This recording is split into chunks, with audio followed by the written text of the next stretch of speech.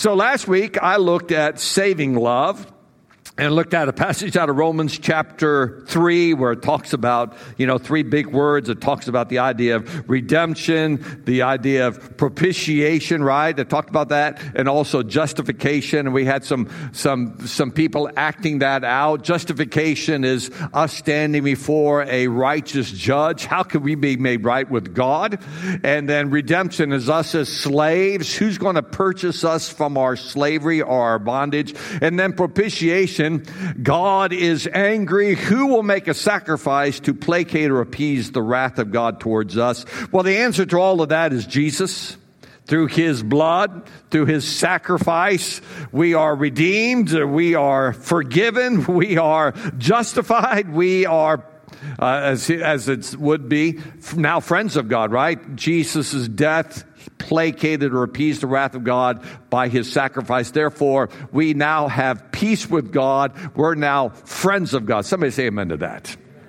God is good. God is good. So that's saving love. He saved us. Drew us to himself with cords of love. Just drew us to himself. And when did God start loving us?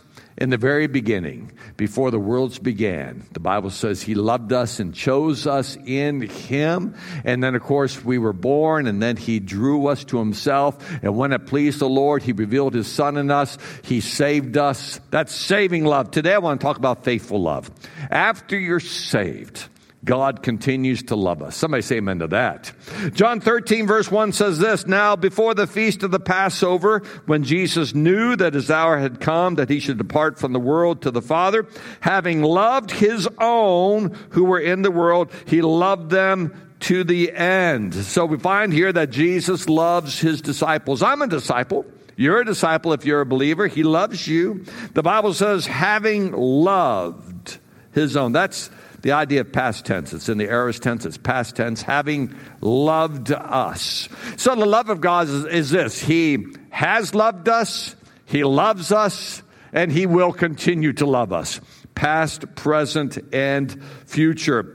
The Bible says there that he loved them to the end. Loved them to the end.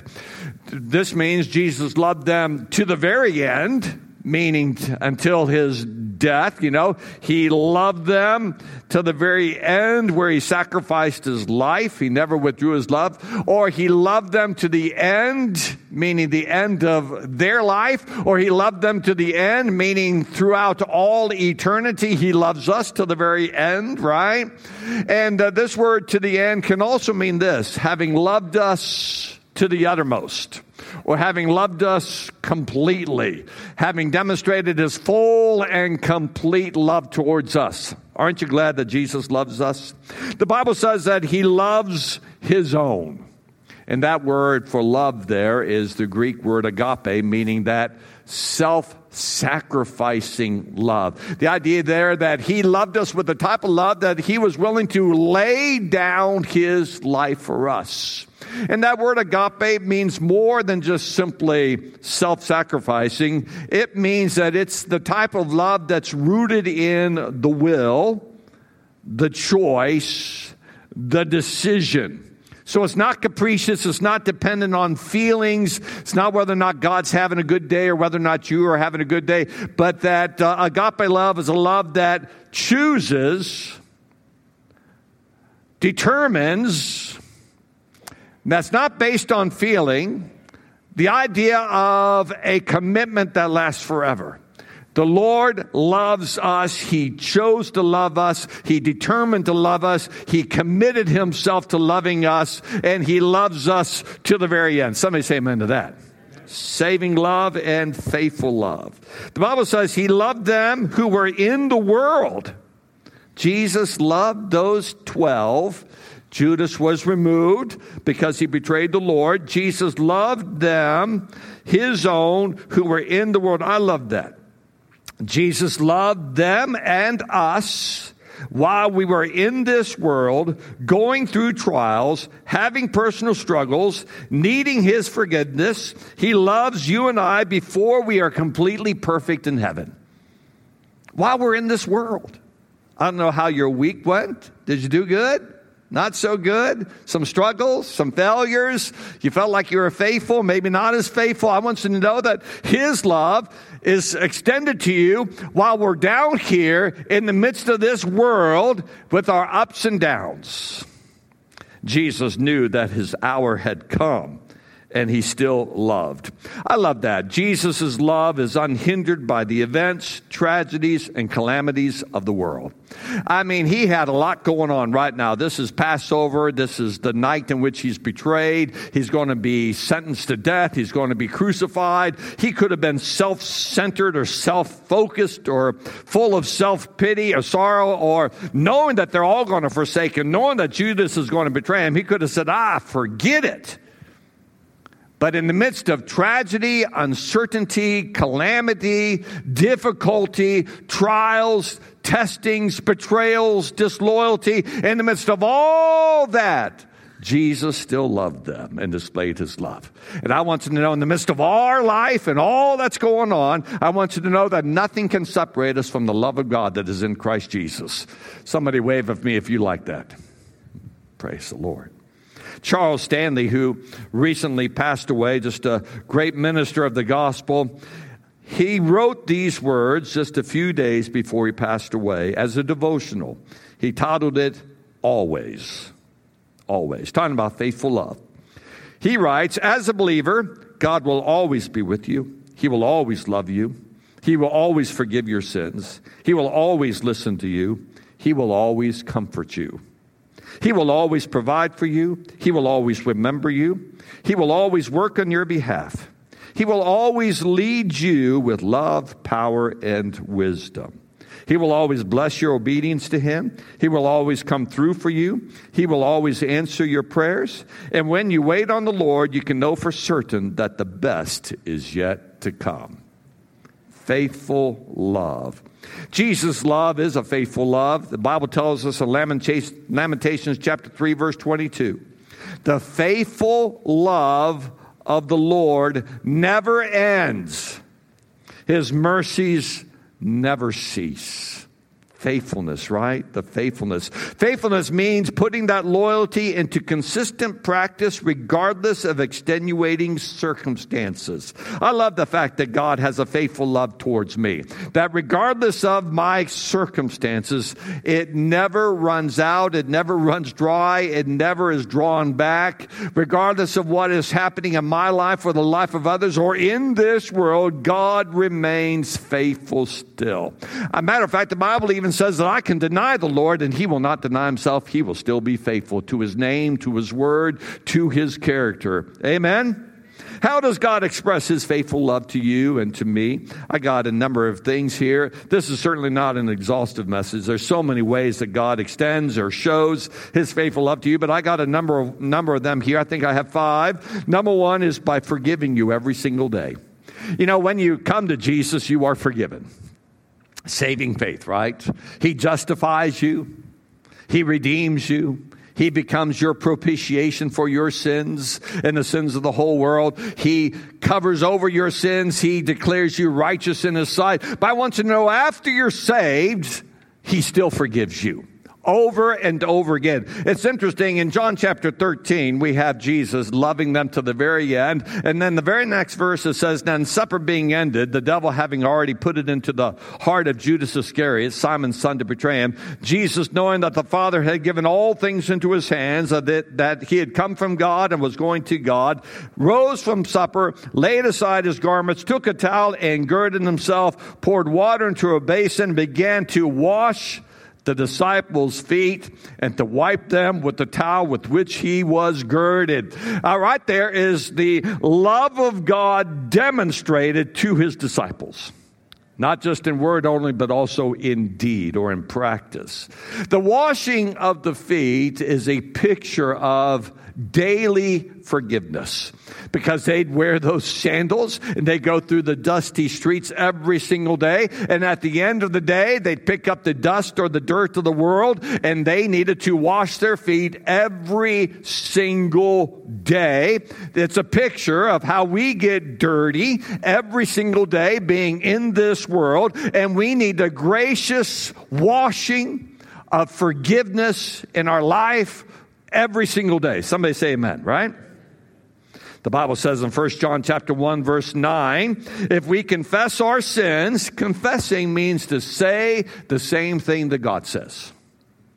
So this is confessing sin. Lord, I have sinned and grieved you. Forgive me. Lord, I have sinned. I've broken your commandments. Forgive me. You're saying the same thing that God says. This is not confession of sin. Lord, I had a bad day. I was tired. That person ticked me off. If you were in my shoes, you probably would have been mad too. That's excuse making. Sometimes we do that. We give all the reasons to the Lord as to why we did such a thing, and it falls short of confession, which is basically just simply saying the same thing that God says, call sin sin. Somebody say yes and amen to that, right? If we confess our sins, He is faithful to do what? To forgive us of our sins. He's faithful and just. The Lord can be righteous or just in forgiving our sins because Jesus paid the price for the sins and satisfied the justice of God through His death. He's faithful to forgive us of our sins and to cleanse us from all unrighteousness. I like that. Every time I say, Lord, forgive me, He not only covers my sin or washes it away, but He cleanses me to where I now have a right standing with God. Righteous in His sight. I got this clip. It's from the film series, The Chosen. And this has been a real blessing for my wife and I, The Chosen. And it's based on, obviously, the life of Jesus. But Hollywood always takes some extra measures sometimes. And with the series Chosen, it's based from the Scriptures. It's pretty true to the Scriptures. But this scene is not found in the Bible. But this scene is lived out, I believe, every day in the life of His disciples. Mary Magdalene was wonderfully saved by Jesus, and He had cast out demons out of her, and she became a devoted follower of Jesus. In the film The Chosen, Mary Magdalene was following Jesus, but she backslid and went back into the world. Jesus sent some of His disciples after her and brought her to Him where she was to be restored back to Jesus. Of course, that scene is played out all the time, right? Where He saves us. Where He saves us, and then sometimes we fall back into sin, and then we have to come to Jesus. This is a scene where she enters His tent. The other lady with her is the mother of Jesus, Mary, and she is going to be restored. And I just want you to look at the dialogue and just think about the wonderful faithfulness of Jesus to forgive us of our sins.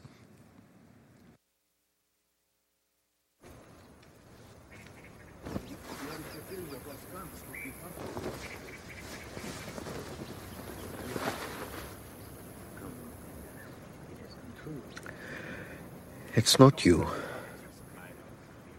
There's quite a lot going on right now.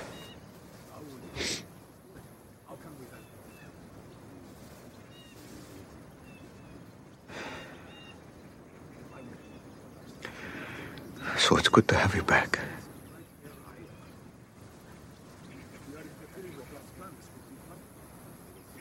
I don't know what to say. I don't require much. I'm so ashamed. You redeemed me and I just threw it all away. Well, that's not much of a redemption if it can be lost in a day, is it? I owe you everything. But I just don't think I can do it. Do what? Live up to it. Repay you. How could I leave? How could I go back to the place I was? And I didn't even come back on my own. They had to come get me.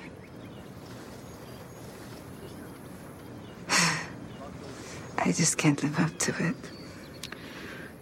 Well, that's true. But you don't have to. I just want your heart. A father just wants your heart. Give us that, which you already have. And the rest will come in time. Did you really think that you'd never struggle or sin again? I know how painful that moment was for you. I shouldn't. Someday. But not here.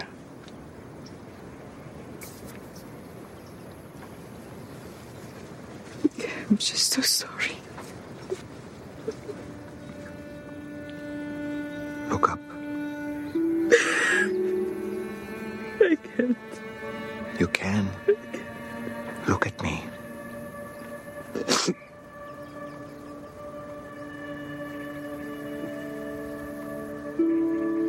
I forgive you.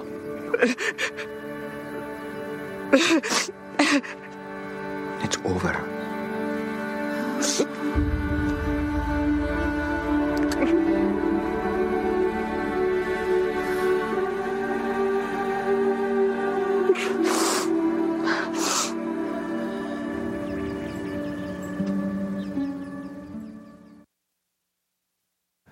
That's Matthew, the tax collector there, just listening on at the tent.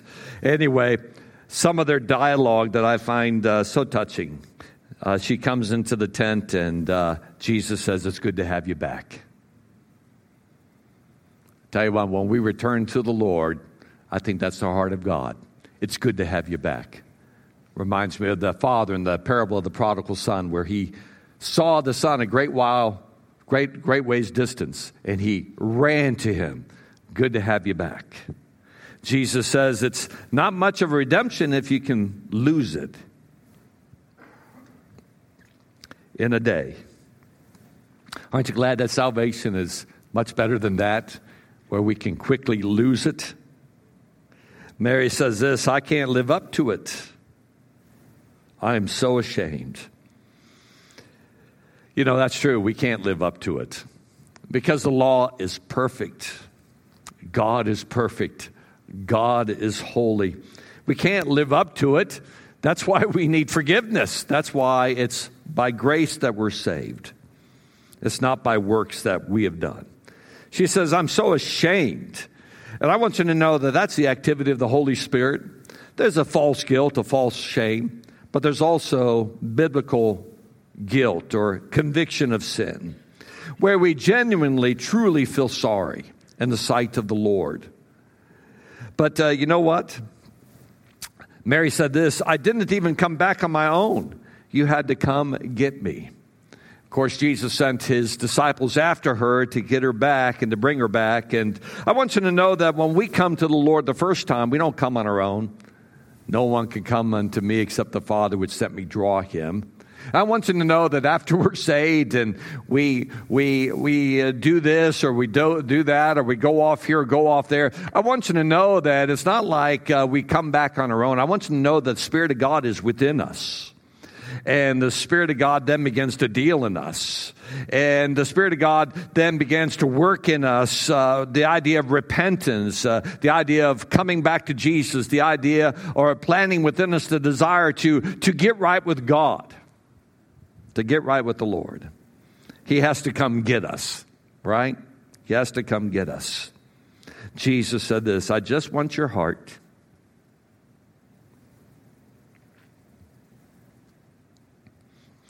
Reminds me of the book of Proverbs where it says, "My son, just give me your heart." The father talking in the book of Proverbs to his son, "My son, just give me your heart." And it's a heavenly Father talking to his sons and daughters here today. Just give me your heart. Just start right there. And then Jesus, she's so ashamed. She's just looking down. The Bible says that he's the glory and the lifter of our head. And tells us that, "My glory and the lifter of my head." Why does God have to lift up our head? Well, sometimes she's so ashamed, and sometimes we get so burdened down or pressed down over our own failures, over the trials of life, where he looks at her and he just simply says, "Look up." And she has to lift up her eyes to the Lord. And then he says, "I forgive you." it's over. I want you to know that that's the faithful love of God. He's the glory and the lifter of our head. He sends His Holy Spirit. He draws us back to Him. We come into His presence. We're sorrowful. We're confessing our sin. And He says, look up. No longer be ashamed. I forgive you. It's over. Sin is done away with. You're right in my sight. Receive my love. Let's start this journey yet again. The Bible tells us that the righteous man will fall 7 times, and he'll rise up again by the power of God. You know, the disciples asked Jesus, how many times should we forgive? 7 times? You know, the Pharisees taught 3 times a day. 3 times you're supposed to forgive. But the disciples thought they'd be pretty gracious and say 7 times, you know. And He says, no, what, 70 times 7? The idea of unlimited forgiveness. We need to understand that God is faithful. And I'm sure if you've been a Christian, you've had to go before the Lord so many times and have Him extend forgiveness to you, have Him, as it were, wrap those loving arms around you and restore you to a right relationship with Him. How does God express His faithful love to you? By forgiving you every single day. How about this one, number 2, by praying for you. That's right. He ever liveth to make intercession for us, the Bible says. Jesus, in the New Testament, when He was on this earth, He prayed for Peter there at the Last Supper. He said, Simon, Simon, indeed, Satan has asked for you that he may sift you as wheat. But listen, I have prayed for you that your faith should not fail. And when you have returned to me, strengthen your brethren. In that passage of Scripture, He's talking to Peter, Simon. And interesting, He didn't use the word Peter because Peter means rock. And Simon was anything but a rock at those last days as he denied the Lord 3 times. So He calls him Simon, Simon. Satan has asked for you that he may sift you as wheat. And so when the wheat is sifted, of course, the wheat is separated from the hard shell, which cannot be eaten, of course. And that's considered chaff. And then there's a separation of the chaff from the wheat. And so the sifting process is the removal of the chaff. And I'm sure Satan thought that Peter was nothing but chaff. And that through this great temptation and through this great denial, that he will be like chaff that the wind will carry and just blow away, and that Peter will lose everything. Satan's come to sift you, to ultimately see that you're nothing but chaff, and that this trial is going to blow you away and nothing's going to be left of your faith. But He says, I prayed for you that your faith would not fail. And I want you to know that that's what God does for us. Jesus Christ prays for us that when we are in great trial and great temptation, when we're going through great tragedy or great sorrow, I want you to know that you have a high priest named Jesus Christ who is praying for you, that in that trial, you will not just be chaff, but there's something that's lasting and enduring, the real fruit of God, the salvation of the Lord that will remain, and that through that, Jesus is praying that your faith ultimately is going to be strengthened. Strengthened so much that you then can have a ministry in the future to others. The very thing that God has comforted you in. Jesus, His faithful love is that He's praying for us. In the great high priestly prayer in John chapter 17, He says, I pray for them. I do not pray for the world, but for those whom you have given me. Now listen to this. The Father has given you to the Son. You are a gift from the Father to the Son. You are the great reward for His great offering, for His great sacrifice. That through that sacrifice, many sons and daughters would be brought to glory, brought into the saving relationship with Christ. You are the bride of Christ, the body of Christ, the sheep of His pasture. You are those whom the Father has given Jesus, and He prays for you. I pray for them. I do not pray for the world, but for those whom you have given me, for they are yours. I do not pray that you should take them out of the world, but that you should keep them from the evil one.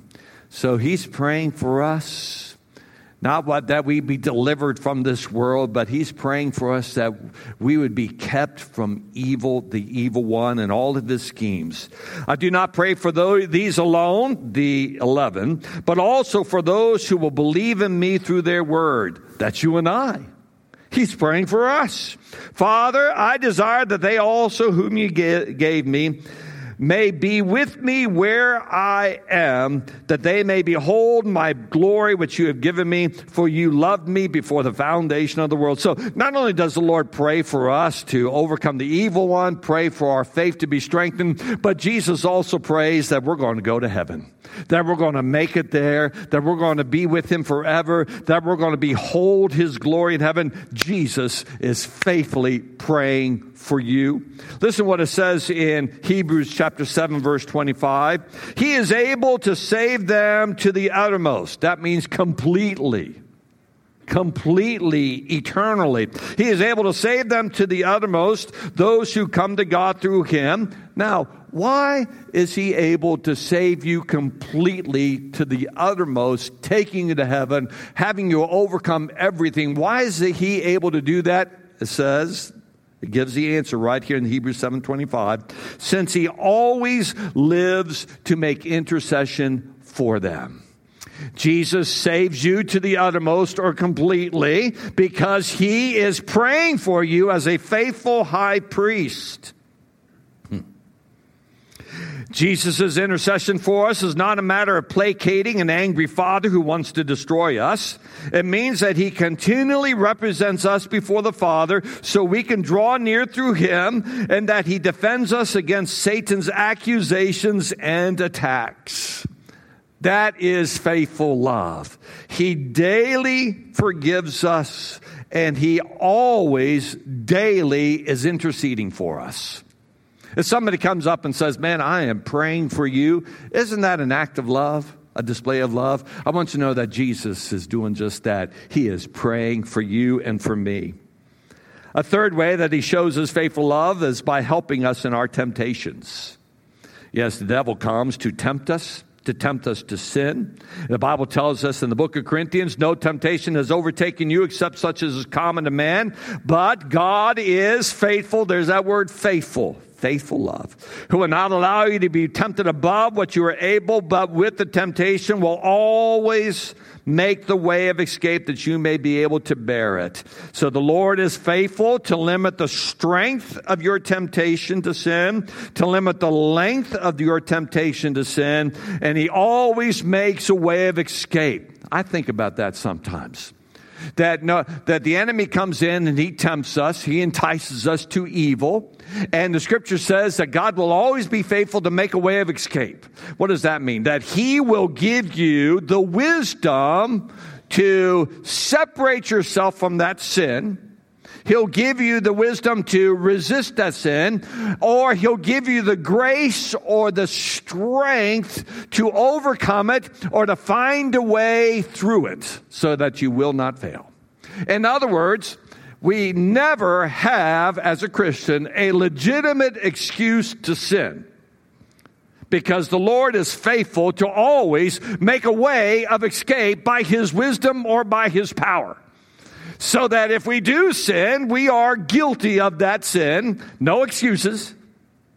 No excuses. But that if we do sin, we are guilty of that sin. And then we can go before our faithful, loving Savior and say, God, forgive me. And the Bible says he will be faithful to forgive you of your sins. What love. What love. What love. He helps us in our temptations, limiting the strength of it. He will not allow you to be tempted above that which you are able, and limiting the length of it. He will not allow the enemy just to come and just simply overpower you, but he is faithfully overseeing our lives and making a way of escape. That's faithful love, always there. Number 4, by strengthening you in your weakness. In 2 Corinthians chapter 12, verses 9 and 10, it says this: my grace is sufficient for you. Another way for sufficient is more than enough for you. It's not like he gives us a tiny bit of His grace.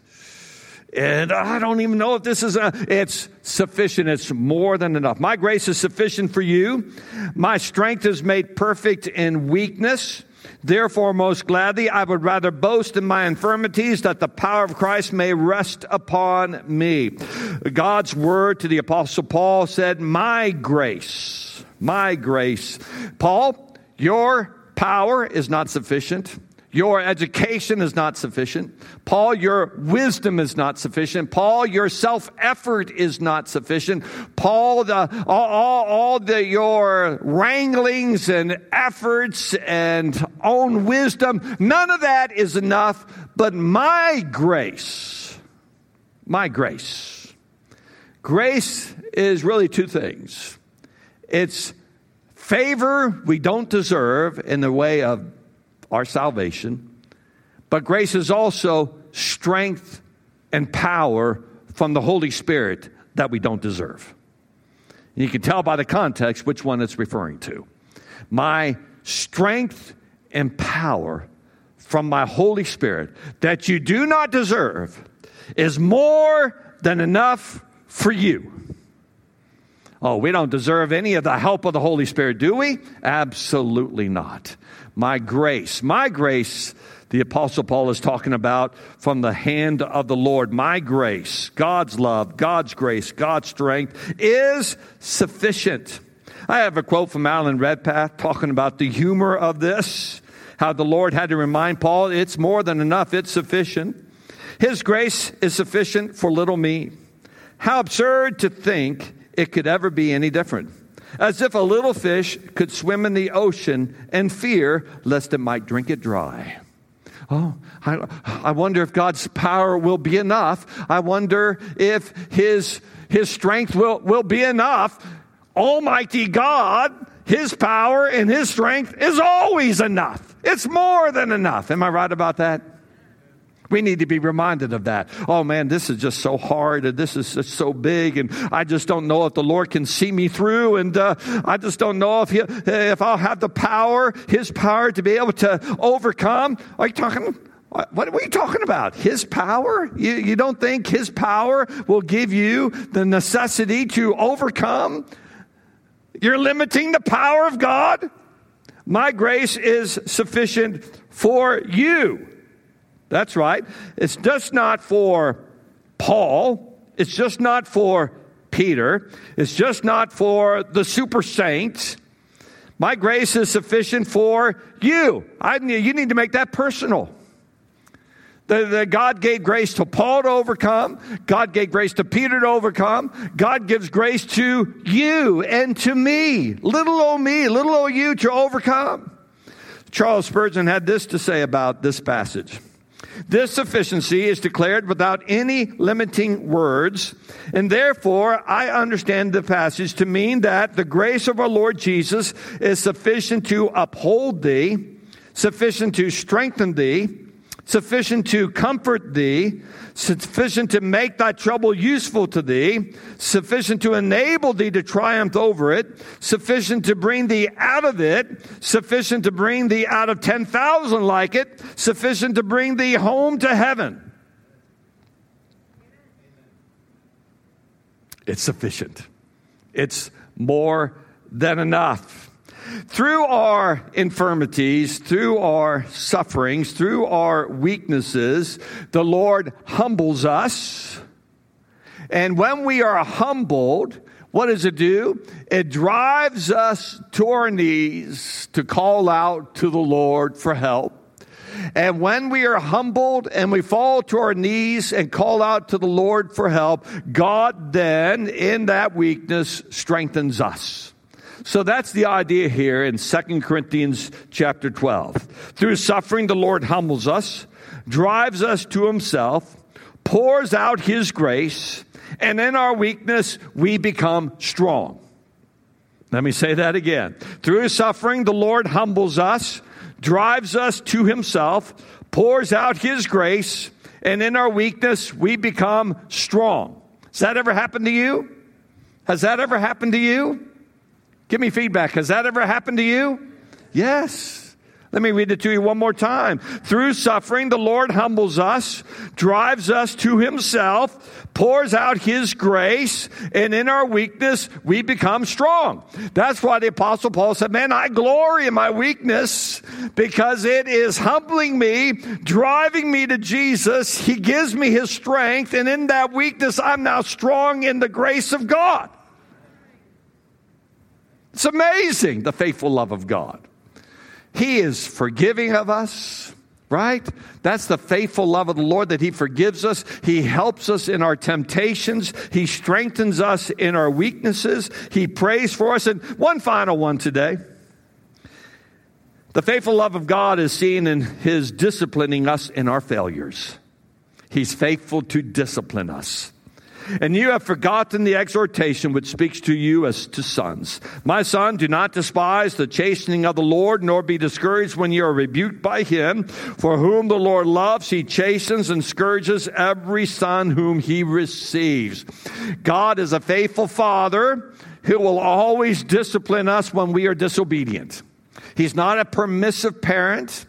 He's not a parent that's not there. He's not abandoned us. He doesn't look away. He's not a passive parent. He has not withdrawn his heart from us. Man, he is focused in on us, his children. And when we do disobey, he does discipline us.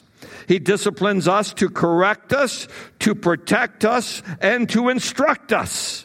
Thank God for discipline. Listen what it says in Psalm 119, verse 67. Before I was afflicted, I went astray, but now I keep your word. Before I was afflicted or disciplined, I went astray, but now I keep your word. See the protection there? How God disciplines us as a parent would discipline a child. I don't want you playing in that street. If you play in that street, you're going to get run over by a car. It's dangerous. You got to stay out of that street. And before you were disciplined, you went astray and played in that street, but now you've been disciplined and you're no longer playing in that street, and that's for your protection. He disciplines us so that we might learn to avoid, forsake, run away from sin. So that the consequences and the destructiveness of sin would not be in our lives. He disciplines us out of love for us so that we might learn, so that we will no longer go astray. Boy, I tell you what, I went astray one time, and boy, did I get in trouble. Man, the Lord wore me out until I came back to Jesus. I'm never doing that again. And don't be hard-hearted to where you continually, over time after time after time, backslide. I want you to know, if you do that, the Lord's not going to give up on you. He's going to go after you, and he's going to teach you a lesson. You ever tell your children that? I'm going to teach you a lesson. That's what God's discipline is. It's teaching. It's teaching us lessons. Psalm 119, verse 71 says, it is good for me that I have been afflicted, that I might learn your statutes. Statutes is the word of the Lord, the commandments of God. It is, David said, man, it's good. It's good. Now, I'm not sure when David wrote Psalm 119. He was definitely disciplined by the Lord. And he had some sins in his life that needed discipline. And we saw the hand of God disciplining David in his life. And he said, when it's all said and done, man, it was good. I needed it. I learned his word. It kept me from going astray. It produced in me the peaceable fruit of righteousness. It corrected me.